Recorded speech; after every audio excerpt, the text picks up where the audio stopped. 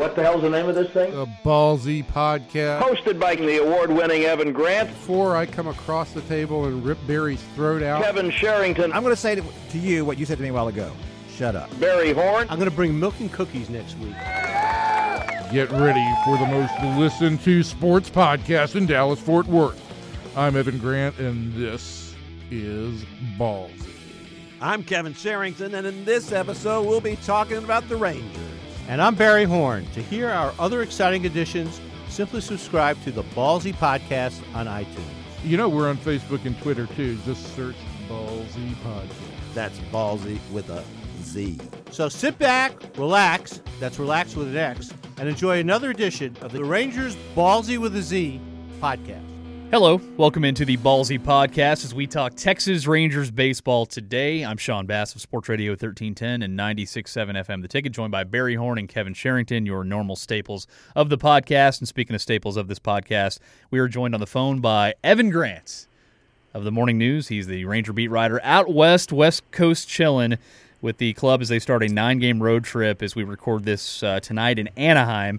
Evan, good to hear from you, sir. How you been? Well, it's always good to be thought of as an office implement. Thank you, Sean. Well, no, Evan, you're Mr. Ballsy. You know, remember how they used to have Mr. Met? You're Mr. Ballsy. You put the balls in Ballsy, Evan. Wow. Yes, I do. All right, so a mixed bag, I guess. A 2-4 homestand to start the year. Everybody freaking the hell out after Texas gets swept by Cleveland, by the way, a team that nearly won the World Series last year. But that series marked with bullpen meltdowns, which I'm sure we'll get to. We also had a series win over the weekend over the Oakland A's where the offense did some good things. And if we want to skew positive to start, let's talk about the American League Player of the Week, Nomar Mazara. As we've recorded some of these podcasts in recent weeks, we all felt very good about what he might do in his sophomore season. And to see a 21-year-old get recognized by the league is pretty cool. And just the demeanor, I mean, I just can't get over the demeanor of how that guy handles himself on and off the field. Yeah, he is kind of the what you want in a prototype for just how you approach at bats and approach both failure and success. He doesn't get too moved one way or another, and it's just a very mature approach. And he had a great week, but I think overall, you know, for the Rangers, the biggest the Player of the Week honor is important, but I think for the Rangers, the biggest news out of that's related to that is that you had Nomar Mazara at the age of 21 with 9 RBIs and Player of the Week honors. You had Rougned Odor at the age of 23 with 6 RBIs and a .389 batting average, I think. And you had Joey Gallo at age 23 with 7 RBIs, 2 home runs, a really big hit on Sunday for him personally, and a very nice start. And so when you add all that up, you've got a young core here that gives you hope that when these older veterans are starting to fade off the scene, that they'll still have a very good core of young players. Except, Evan, you left out one position of core of young players, and that would be pitching. That's very sharp of you to figure that out, Barry. That is still the big if, and the Rangers are going to have to figure out a way to bridge between this year and I would say at least 2019. Their top pitching prospects are at AA or below, and I really think the better ones are at Class A. So it's going to take a couple of years for those guys to mature, and you're not going to get all of them to hit, but you're hopefully going to hit on 1 or 2 of them, and that gives you the nucleus for rotation. But the Rangers are going to have to find a way to supplement this rotation in 2018. There's no doubt about that. Let me go back to before Barry hijacked the conversation, as he usually does. I want to talk about Nomar Moves it Mazara. right on to another topic with absolutely no conversation. Yeah, I have no attention span. Evan. Yeah, I know. Is that I believe it was you who asked in spring training last year if you could have either if you were going to start a Rangers team, would you start with your number 1 pick be Odor or would it be Mazara? And you asked me and Eric Nadell that question, and Eric chose Mazara. I took Odor. And the question I want to know, though, is when I watch Mazara, at the bat and what he does, he's so smooth, he's so smart, he goes the other way, he got power the other way. What is the ceiling for this guy? Is he Adrian Gonzalez? Is that the ceiling for him? Listen, I think the ceiling can be as good as you want to name it for a corner outfielder. I think one reason that Eric would have chosen Mazara over Odor at that point in time, and still might make that decision, is there's not a whole lot of weaknesses in Mazara's game. You can point out a couple of things about Rougned that he still needs to improve to reach his absolute potential. But Mazara's he doesn't have great range in the outfield, but as an outfielder, he's pretty smooth. The one ball that he had a problem with this week was windblown and in the corner. He's got to make that catch, but it wasn't exactly an easy catch to make. He's got an above-average arm as a defender, and at the plate, I think it comes down to plate discipline and plate approach. You look at the game where he had the 5 RBI game, and he had a ground ball to first base to get home Carlos Gomez in the first inning. The grand slam was to dead center field, and then then he had another big single later in the game. I think it was a 6 RBI game, right? Yep. 6 RBI. Yeah. Single to the left field, and when that guy uses the whole field, he's a very refined hitter. He's got a good eye for what he wants to do at the plate. There's a plan there. I think he got out of that plan a little bit last year when pitchers kind of went away from throwing him fastballs, and it took him a while to figure that out. But he's came back with a pretty decent September last year, and he's come back this year and has maintained the approach through spring training into the start of the season. And when Jeff Bannister says he's got a special IQ for baseball, I think that really says what you need to hear. Evan, Kevin mentioned that what his pick was. He mentioned what Eric Nadell's pick would be between the two. What would your pick be? I was the master interviewer, Barry. I just asked the questions and didn't give any opinion. Well, I'd like to. I'm interviewing you. I'm asking you. Who would you take with your number one pick? I think that again Mazara is just more refined, and you can see this guy maintaining a very steady level for a long time. There's going to be some ups and downs with Odor. There's going to be some years where he hits 35 bombs and has a high batting average, but we have to see a little bit more selectivity at the plate. I do think he's been improved defensively early this season. He's attacked balls more than he did. But at this point, I would say that, if you're starting a team, Mazara is still only 21 years old. He's got a full year in the big leagues at this point. I'd probably give him the slightest of it. Is Mazara flying under the radar a little bit nationally? Well, probably flying under the radar a little bit in that, he did win the Rookie of the Month award last April and May, and was at that point in time kind of the odds-on favorite to win Rookie of the Year. But then he slowed down and was kind of surpassed. I think that we've got a fascination right now with all the young middle infielders in the American League, in Lindor and Correa and Bregman at third base. But yeah, I think and I think the focus on the Rangers is all on Odor at this point, because he did have the 30 home run season last year, and he did provide the one visual that everybody will remember with the punch of Batista. Absolutely. Well, Evan, since we're talking young talent, let's go to Gallo and Profar, because Joey, the numbers might not be, stellar as far as batting average, but he's walking more. He's being a little bit more selective at the plate. I think you had the note that he finally had a 2-strike hit, the big 2-run single the other day against Oakland, and it looks like that he's starting to figure things out. The question is once Adrian Beltre's calf is good to go and he joins them presumably on this road trip, what do they do with Joey Gallo? Do they send him down every day to play at AAA, or do they find a spot with him on the roster and make another decision elsewhere? Well, Jeff Bannister always talks about force me to put you in the lineup. And right now, if Adrian Beltre comes back, if he comes back today, I think the Rangers are going to want to manage that calf just a little bit. So I think that you're talking about giving him a few extra days off or some days as DH if possible. So there's some opportunity for a guy to get some games at third base. Not necessarily enough to on its own stoke a roster spot, but Jurickson Profar is supposed to be the left-handed complement in the outfield, in the left field situation. He's not gotten off to a great start at the plate. Joey can play left field. Joey can play first base. He can do all the things that Profar can do, with the exception of play the two middle infield spots. And so I think you may have a situation arise here where, at least in the short term, the loser is Profar in that he becomes the backup middle infielder.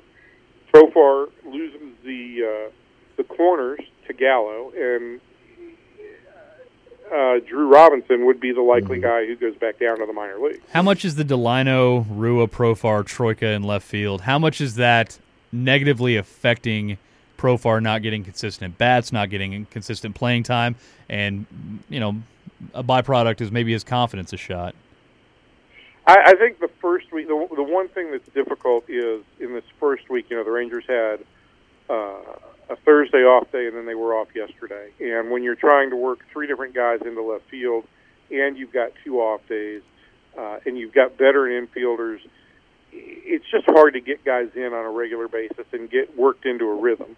They start today with a streak of, I think, 30 games in the next 31 days. And so I think there is going to be more opportunity to move him around the diamond a little bit, play him sometimes at second and sometimes at short.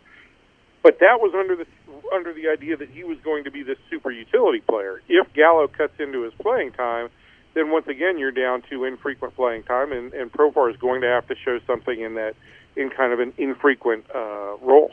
I think something with Gallo too that we're seeing is that if he were not producing, I'm wondering if Adrian would already be back in the lineup. I think that certainly could have been a thought for Sunday. I also think that with these calf injuries and the fact that they're tricky and the fact that he's had 2 and this right calf may have been a product of the fact that he overcompensated a little bit for the left calf at some point. I think the Rangers wanted to use every possible day that they could. So by not activating him on Sunday, they got Sunday and Monday, and he can potentially be an option for him today. But they might wait another couple of days if there's any question whatsoever, and continue to play Joey every day at third, and try and get Profar a few more at bats in left field to get him going. It's certainly giving you the opportunity to say, hey, we've got a 38-year-old player here who's really important to us. Let's not rush anything. Let's make sure he's back. We don't want this to linger all year. Do you think it's possible in this, when people ask me about Jurickson Profar and about what the Rangers can do with him, and of course my first reaction is that you have to keep him because you get nothing for him or anything near what you think you could get for him. So they've tried this thing with this super utility because the middle infield is all locked up. And for me, the problem with that is he's just not going to play enough. When he was playing for the Netherlands in the WBC, he was playing every day in center field. And I believe that Jurickson is a very emotional kind of guy. And if he feels like I'm here, I'm in every day, I know I'm going to play, I think he gets excited. I think he plays better. When he is being kind of pulled around, here you're going to play this day, but you're not going to play for a couple more days, and maybe we'll put you in left field, maybe we'll put you at first base. I just don't think he reacts well to that. Everybody wants to make everybody into Ben Zobrist, and it's just there's one Ben Zobrist, and there's only one Juliana Zobrist too. There you go. But I just don't think that this is in the cards for him. And I understand the Rangers' problem here is that what else are we going to do? He can't, he's got a guy in front of him at shortstop and at second base, but I just don't see this super utility thing working out. Yeah, maybe the only thing for the Rangers to do to prop up his value would be to go to him and say, hey, we'd like to sign you to a kind of a club-friendly extension past his free agency years, because at this point in time, he's not going to go out on the free agent market and get a big deal. And so maybe if you gave him a bump and some kind of 2 or 3 year extension into free agency, then all of a sudden a club could look at him and say, hey, we get 4 or 5 years of control of this guy. He's still in his early 20s. then maybe he becomes a much more attractive option to somebody that is going to play him on an everyday basis. But right now, I think you're right, Kevin. It's impossible to really deal him for full value because you only got, I think, 2 more years of control after this year. He hasn't proven on an everyday basis that he belongs in a lineup. From the right side, he's not a great option against left-handed pitching. There's very little value in him fronting a trade unless you're going to trade him to a team that feels like they can sign him long-term and that they have an everyday role for him. Is it possible? That's going to be hard to do. It is going to be hard to do. I did not get to see him play center field in the WBC. He was okay. Was he okay? Yeah, I mean, okay. The Rangers got good reports on him in center field. He worked with Andrew Jones every day while he was with the Netherlands, and I think that was good for him. Came back and played center field in an exhibition game, and Jeff Bannister was not wowed. So, really, I think that there's some work still to be done there.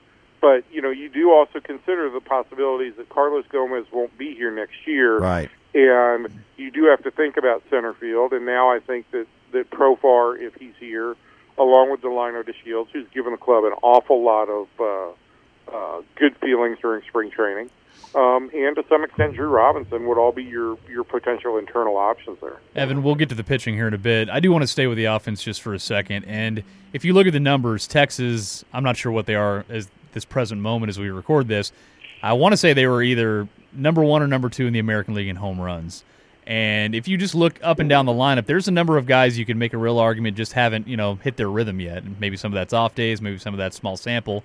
But I kind of feel like even though there's a 2-4 record, the offense actually hasn't been bad, and a lot of that, can get covered up with home runs. How do you feel like the offense is 1 week in as we hit this big road trip? Well, I think the offense has been a little bit home run or nothing in this first week. I do feel like that they've got to execute a little bit better. I thought there was a really disappointing inning in the final Oakland game in which they had Gomez and Andrus at second and third, kind of on a manufactured situation, one with a hit batter, one with a walk, and then 2 balls in the dirt that advanced them. You had second and third, 3, 4, 5 coming up, nobody out. All you got to do is get a fly ball to execute in that inning, and you get 3 straight strikeouts from Odor, Mazara, Odor, Napoli, Mazara. That was against Sean Manaea, and he had really settled into that game at that point, right? And his stuff looked really good. Yeah. And I will say that. His stuff looked really good. And that's one of the reasons why they got him in that trade with Kansas City. But having said that, yeah, it was, Napoli goes up on the first pitch. You got to get one. Falls practically in the dirt, and he's just flailing away at it. And, he's got such a great eye, and I'm just so surprised that he would have that approach in that particular bat. And I thought the same thing when I was watching it. This is unbelievable. You got guys at second and third, and it's 3 punch-outs in a row. I mean, that was just about as bad as you could possibly be in that situation. But I will say this. The thing that I think you take away goes back to what we started this whole podcast off with. That Gallo has been more formidable at the plate. Mazara has been off to a great start. Odor has shown more selectivity this year than he did last year. He's had some really nice long at-bats. Carlos Gomez has been what the Rangers thought he was over the last 6 weeks of last season. And I think the guys like Napoli, I think Lucroy, I think all those guys will start to settle in. I don't think you worry terribly much about them. And when you've gotten good performances from the young players, I think that just gives you a sense that this offense is going to be more productive overall. And that's, we're talking about a team that's gone the first 6 games without its heart and soul in Adrian Beltre. And it's a team that hasn't pitched well in general. I think they've had some good starts. I mean, the walk numbers are obviously high, and you don't want them to stay there throughout the whole season. But if it wasn't for a couple of meltdowns as far as the bullpen goes, you're talking about a team that's probably over 500 as they start this trip and maybe win that series against Cleveland. And I guess it was baby steps and a positive thing to see Sam Dyson get a strikeout and a double play ball, work in the ninth against Oakland to sort of get back up on the horse, and I think he lowered his ERA to, 30 or 36? What is it? What is it now, Evan? Do you know? I've stopped calculating at this point, but what he said on Sunday was it was good to actually finish an inning that he started. Yes, so, that's number one of the season. Baby steps.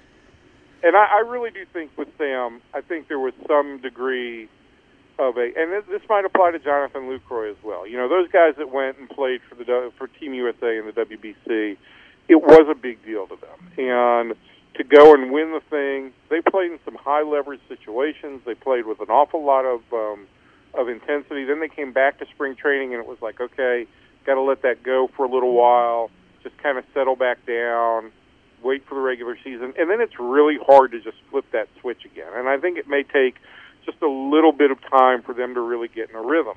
But there, as you mentioned, Sean, the walks by the starting pitching have been a little bit disappointing.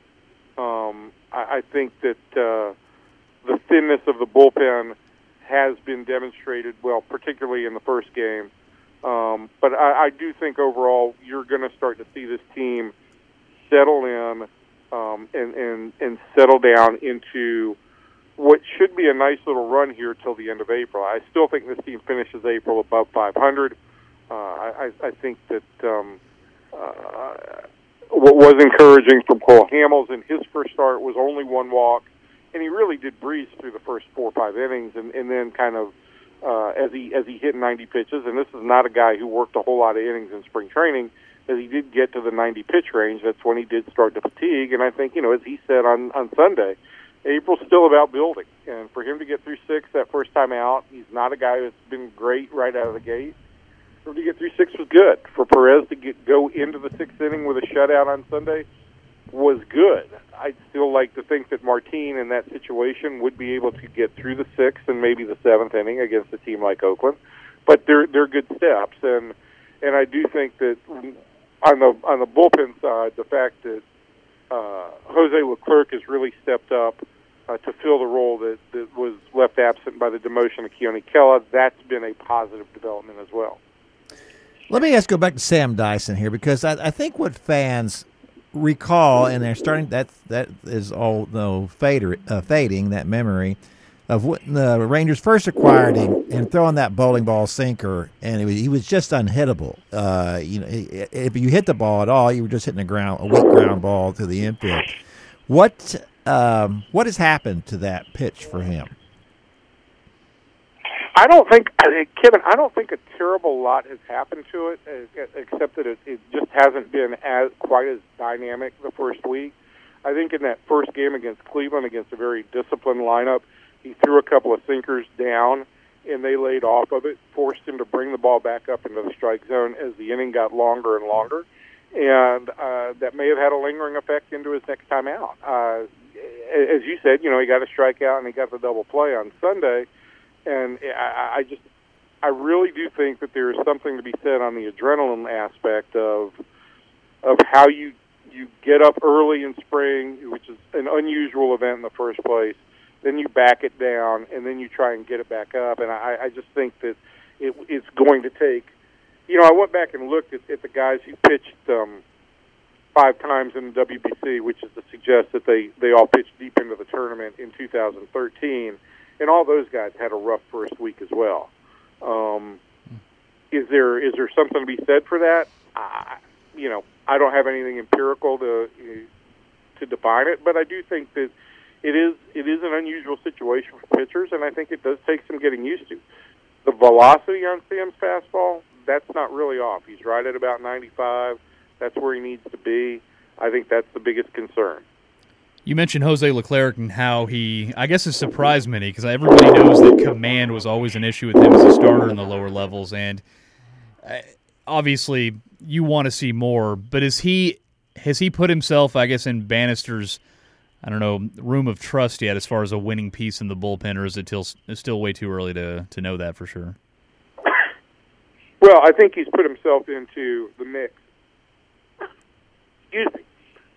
Bless you, Evan. Into the mix thank you. I think he's put himself into the mix for consideration in those middle innings, which is important because without Kella there, everybody else has got to kind of step up into the 7th and 8th inning roles, and without Dyson and without Deaton in there, you only really got one lefty that you trust in Alex Claudio, and so what you've got to do is find some guys that can hopefully get you through the 6th and 7th on occasion, particularly in games where you might be down by a run or you might be down by 2 runs but still have a chance. And I think they've seen that from Leclerc in the first 3 times out. They've been really impressed with what they've seen.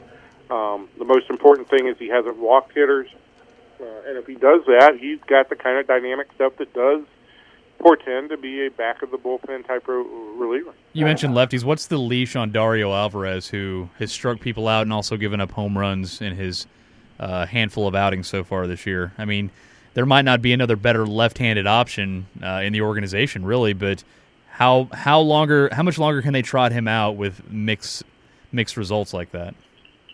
I think Alvarez has faced, 2 guys hitting from the left-hand side of the plate, and both have reached against him. So when you're a lefty brought on to retire lefties, that's what you have to do. And if you don't, then the leash is going to be very short. And if you don't have a lefty that can get out lefties, then you might as well just have a right-hander that gives you more options. So I don't know how long the leash will be on him.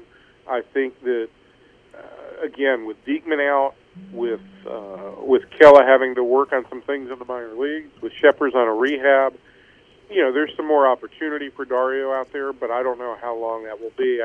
I did notice that Wesley Wright went more than an inning yesterday for Round Rock, and I do kind of wonder if the Rangers they've got a spot on the 40-man roster. I wonder if they would look at Wesley Wright at some point in time here.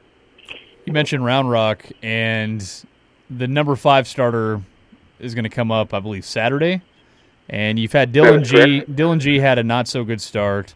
Nick Martinez actually looked pretty good from what we see in the box score the other night for the Express.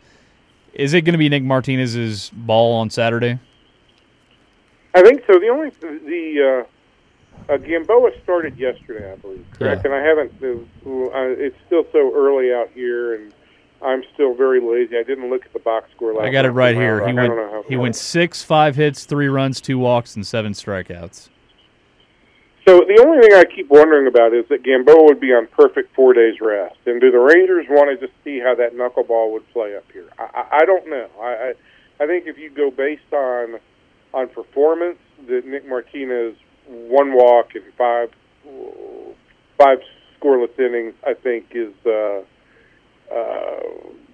he wins the pitch off in that regard. But they've seen a lot of Nick Martinez, and they may want to take a look at somebody else. So hopefully Jeff Bannister will give us a better idea today about what their plan is, but I also think he's going to try and keep the Mariners guessing as long as he possibly can, which would probably only be until Wednesday or Thursday. So Sean just took us to Round Rock. I want to go down to Houston and talk about Dallas Keuchel. And in his 2 starts, he's pitched 14 innings, given up 4 hits, 1 run. He's got an ERA of 0.64 in his first 2 starts.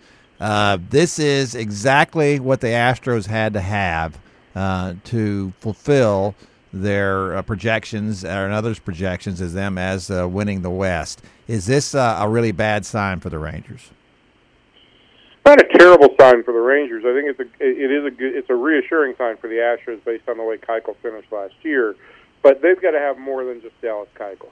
They've got to have McCullers and McHugh both be very solid pitchers. I still think if you match up on paper the Rangers 1, 2, 3, potentially, specifically after you get Tyson Ross back, which should be in early May, I think your Rangers 1, 2, 3 still matches up better than your Houston 1, 2, 3. And then now Seattle, which was supposed to be in the mix as well, and I know, Kevin, you're not a big believer in them, but they've lost Drew Smyly for the first 2 months. So I still think the Rangers' rotation is in pretty good shape, and I do think that there's going to be far better from Yu Darvish to come than really what he saw in his first 2 outings. But let's also face facts. Let's face facts that in his second outing, he went into he allowed 1 run, and the Rangers ended up losing that game. Can't ask much more from you there. What do you when you say Tyson Ross will be back the first week of May? Are we talking about in the rotation or just back? No, in the rotation. In the rotation. I don't know if he'll be back to being Tyson Ross. I think that may take some time after missing all last year. But he should start a rehab this week. I think his first outing was at extended spring training, and I think he will move on this week to pitch in regular minor league games. And you can just map it out. Pretty much 30 days from there. That puts him right around the 10th of April, right when the Rangers are in the middle of that 4-game set against the San Diego Padres. And Andrew Kashner struck out, 7 with 5 innings and extended spring training. He needs one. I would imagine with the way they've stretched him out, is he ready for one more minor league start before he's here? I think they certainly want to get him to 90 pitches, and the next time out would be 90. And I think they'd like to get him into a real game situation. He was supposed to pitch at Frisco originally yesterday, but there were weather concerns, which turned out to be accurate since apparently my car at home has gotten absolutely crushed. Oh, no. Evan, no. Dang it. Don't you have a garage? Don't you put the car in the garage? Barry, we do like all good Americans. We use the garage for boxes. Storage. Lots of boxes. No, you got to play So Tetris Gina- with the cars and all the boxes. That's how you do it. That's how you don't get held damage, Evan. Gina's car is in the garage, and mine is outside. And Oh man. Well, we can So, see we can see where your status is. Do you have to sleep outside too in the doghouse? Barry, let's talk about who runs the show in your household. Oh, But no, let's not, because everybody knows that. But but I get to park my car in the garage. Yeah, that's But you've got like a 4-car garage, Barry. 5, but I'm not counting. Wow. Okay. So Evan, we talked a little. So anyway, Kashner, I think, needs to make at least one more start. I think that's the bottom line there. Kevin brought up. Hopefully that'll be in a place where there won't be hail, and I'll be able to put my car there. That'd be good. Kevin brought up Houston. I want to talk a little about L.A., the team the Rangers play tonight as we record this. The Angels are 5-2 by, I think, many people's surprise. They had a crazy comeback the other day against the Mariners. They were down 6 in the 9th. They scored 7 for the walk-off win. A lot of people thought they might be able to, I don't know, maybe hang out and be a 500 team. But I look at their rotation, and I see Garrett Richards down again, not an elbow necessarily, but it's, I guess, a bicep and a nerve thing, maybe something akin to what Andrew Kashner was dealing with in the spring. But he's going to be on the shelf for a little while. Do they have enough offense and a bullpen to sustain a pitching staff that not many of us believe in? I don't see it. I just don't. I don't feel like they're capable of long-term success. I think a lot of people want to look at Mike Trout and say you've got the best player in the game. You've got to be a good team. And I look at the Angels. There's some dangerous hitters there, but I just don't get a sense of real fear, particularly when you do stack up. If these other teams are healthy and functioning, when you do stack up, Keuchel, McCullers, and McHugh, Darvish, Ross, Hamels, Perez, Iwakuma, Hernandez, Smiley, potentially Paxton, and Gallardo in the number 5 spot. For me, it just doesn't. The Angels just don't have the pitching to compete. Paxton looks good, though. I don't know if you saw his start, I believe, yesterday, but if that guy stays healthy, and I know Seattle's gotten off to a really tough start, but they beat the Astros last night. We're going to see them on this road trip. They shut out the Astros last night. Was it Felix or Paxton that pitched yesterday? It was Paxton, and he looked really good. And I'm just curious what your thoughts are on that club despite a 2-6 start as we record this. Well, they haven't. And at one point in time yesterday, they had a failed situation with the guys on base, and they got a chorus of boos from their home opening crowd, which is never a good sign. So they've gotten off to a rougher start than was expected, but I do think that their starting rotation has the ability to be deep. The question on Paxton has always been, can he be healthy? But if he is healthy, he's got the ability to be a real breakout left-handed starter in this league. The question on Felix is going to be, this is not a power pitcher anymore. is at some point in time, even the fact that even though he's only 30 years old, is it going to catch up to Felix the number of innings he's pitched? And, you talked to Cole Hamels yesterday, and I think Felix is one of two pitchers that has 6 200-inning seasons and 6 200 strikeout seasons among active pitchers, and Hamels has 5. And talking with Cole the other day, his perspective was, it's time for me to not worry so much about strikeouts or anything like that. I have to pitch 200 innings, and I've got to do what I need to do to get to 200 innings. The thought there is, you got to be more efficient. You can't be working for strikeouts. You've got to get guys out quicker, and we'll see if Felix can make that same adjustment with his body, because I think that he's going to have to. But I do think the Mariners, I had the Mariners as a wild card team. I do think that they're going to put it together this year. I think there is good talent there, and I think that they're pretty deep in the starting rotation. But as Kevin always says, it always seems like, okay, this is the year the Mariners are going to do it, and then they never do. The biggest question for me is, with all the changes that they made, particularly this winter, and then they also made a lot of changes last winter, does this team even know each other? Does it trust each other? How well does it work together? Evan, it's been great, but it's time for us to go to Pepe and Mitos and have some enchiladas. We can't eat that on our diets. We can't eat that. Evan, tell them what holiday this is, and there's Passover. It's Passover. We can't eat a Pepe and Mitos today. And Evan, the hail damage was one of the plagues, correct? The 10 plagues. Yes, it was one of the plagues. Kevin, It was. Grasshoppers next. Locusts. Kevin. Yes, Evan.